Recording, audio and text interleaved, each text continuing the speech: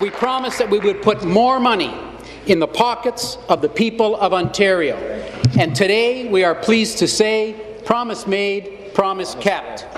The cap-and-trade carbon tax is officially gone, and we want to congratulate the Minister of the Environment, Conservation and Parks for his leadership on this file. All right, Vic Fideli earlier today in the legislature with a fall economic statement talking about, amongst other things, killing cap and trade, although some critics point out, not just on the climate change front, but also losing that amount of revenue on an annual basis, about $2 billion, have to make that up somewhere, somehow, and this is one of the flies in the ointment. Although Mr. Fideli did say the province has a spending problem, not a revenue problem. So let's find out how this all squares with Sandy Shaw, the NDP's Finance and Treasury Board critic and the MPP for Hamilton West-Ancaster-Dundas. Sandy, good to have you back on the Oakley Show. Good afternoon. Good to be here. So, Fideli and the Conservatives, are they right insofar as suggesting the province has a spending problem, not a revenue problem? I mean, $347 billion debt deficit is they've reduced it by from $15 billion to $14.5 but still, do we have a problem with spending? So during the campaign and right till this very moment, will they release their fall economic statement? I cannot tell you whether this government is spending or this government is cutting. It's not quite clear. I mean, we know that this budget, they're talking about $3.2 billion cuts in services it's really going to hurt everyday people, so that's quite clear. But when they talk about how they've saved money, I mean, I hear the Treasury Board and the Minister talking about cutting their landlines and, printing on both sides of the paper. So I don't see that they have a clear path to cutting expenses other than cutting services that people really rely on. Well, all right. Or they want to grow the economy, I guess, is another way. And, that would include a larger tax base. Just out of curiosity, from the NDP's vantage point, how would you address this debt and deficit? I'm guessing you assume it's a problem as much as I do, right?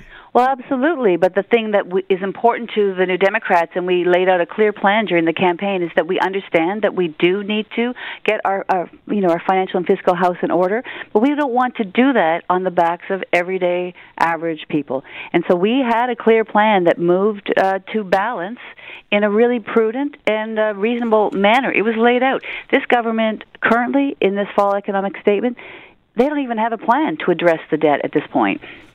Well, all right. I guess much of the plan, if I recall, that the NDP had involved taxing the 1%. It involved taxing. It involved a tax to the wealthiest amongst us. It was absolutely a tax for people that feel that can pay their fair share. But it just wasn't individuals. It was taxing the most wealthy, profitable corporations in the province of Ontario as well. So, corporations they benefit from the things that the government provides, like an educated workforce. I mean, you talked about growing the tax base and expanding, the economy. Well, you need to do that with educated, healthy workforce, and that's the kind of thing that things like healthcare and education pays for. All right, but increasing taxes on these companies as well puts them at a competitive disadvantage, doesn't it?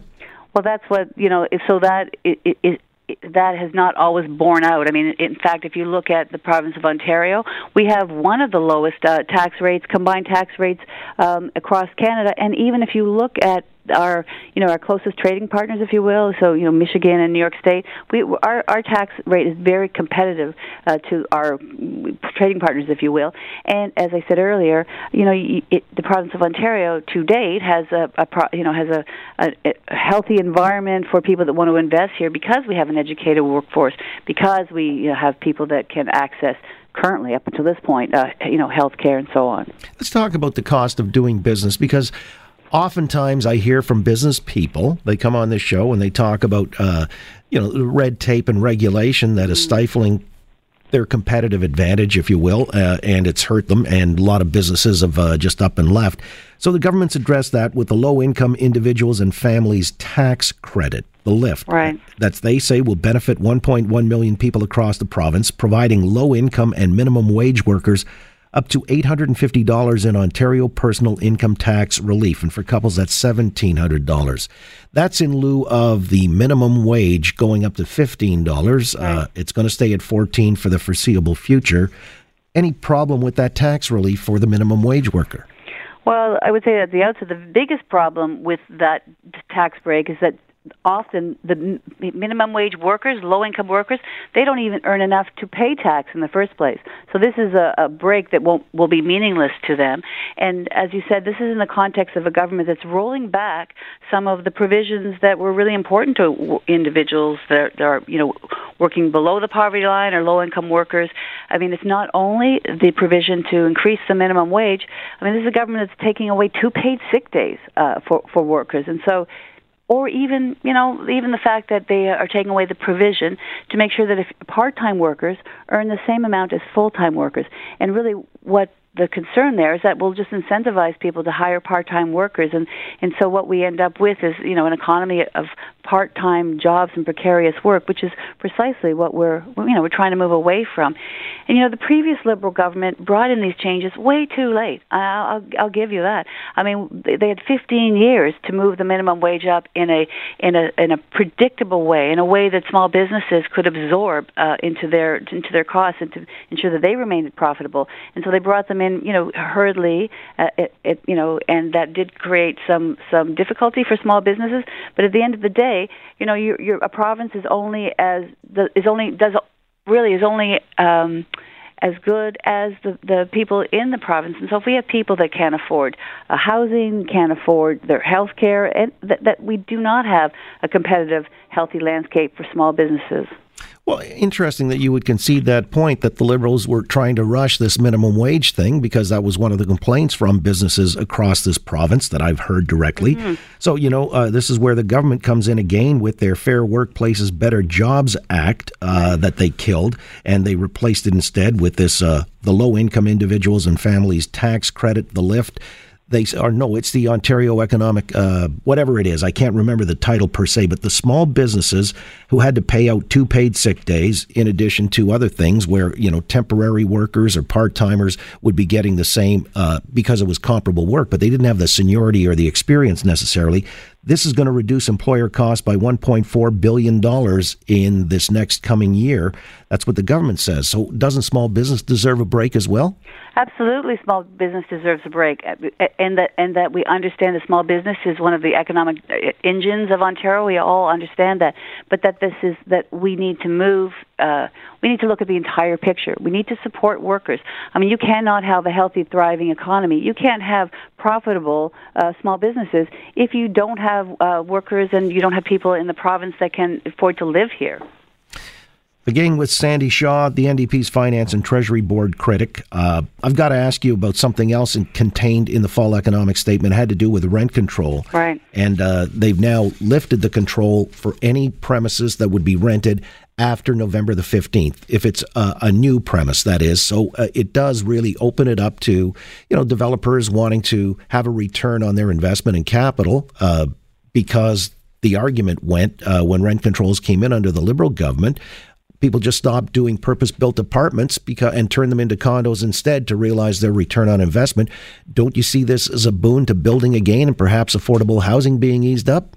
Well, this removing rent controls will never contribute to more affordable housing units. It just is not a measure that will do that. In fact, I mean, if you look at downtown Toronto, I'm from Hamilton. There's cranes in the sky already that they're building. But the problem is, but those are condos. Exactly, and so, but the problem here is if you remove rent controls, there is no incentive at this point for developers to do anything other than ensuring that this is a profit-driven supply. It really will never, unless there's provisions put in place to ensure that. I mean, no, but if they're competing, the market would then just mean that more and more people would compete and try to entice folks to come and live in their premises that they're renting out, and that competition would spur development.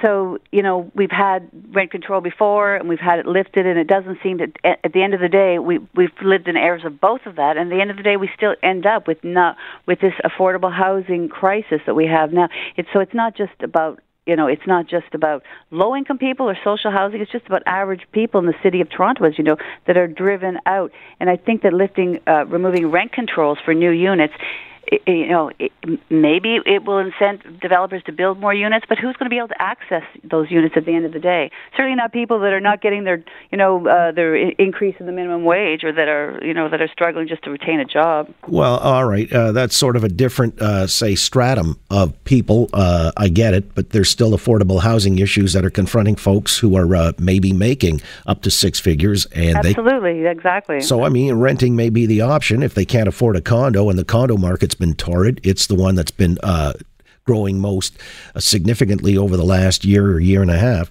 However, Sandy, I'll leave you on that note. I appreciate your weighing in on some matters of the fall economic statement earlier today, and we'll talk again down the road. Thanks for your time. Talk to you again. I'm not doing any impersonations today. I'm not. I parked that for now. You just berated me the last time. I skulked off in shame.